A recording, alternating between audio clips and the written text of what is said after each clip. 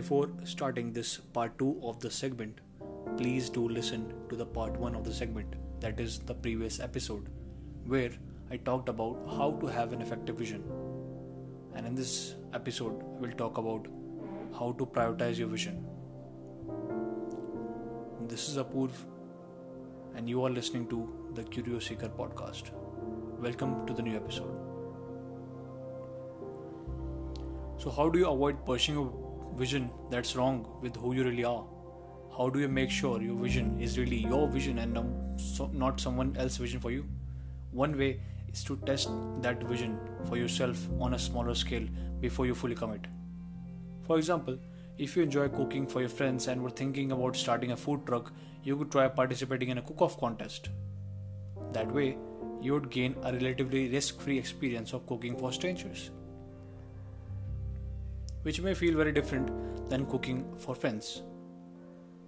You might love it or you might hate it. If the latter turns out to be true, that might be disappointing, but better to find out by entering a one-time no-stakes contest than by quitting your job and investing in a food truck, right?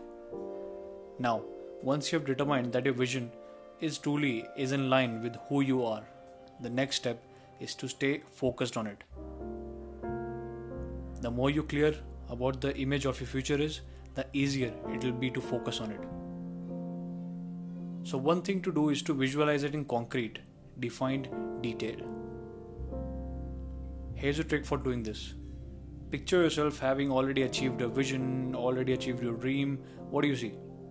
Ask yourself specific questions to generate specific answers.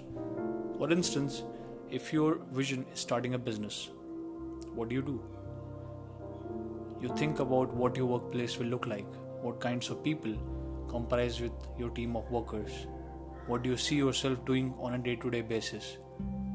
To remind yourself about your vision, write it down in a piece of paper or in a place where you will see it every day, such as your bathroom mirror. I know it's a creepy place, but it might be good. Then keep it in mind as you plan your day. Make sure you are pursuing and prioritizing tasks that provide stepping stones to achieve your vision. After all, you can cross off every item on your to-do list, but it won't bring you one step closer to your overarching goal if they're not related to it, right?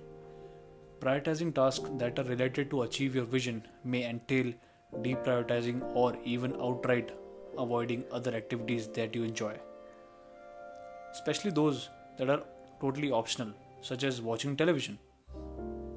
After all, time is a finite resource. So to ensure you devote enough of it to working towards your vision, you have to be selective about the ways you spend it. This was the part 2 of this segment. We'll see the part 3 in the next episode of the CurioSEEKER podcast. This was Apurv, and you have just listened to the CurioSEEKER podcast. Thank you for listening. Stay tuned. Namaste.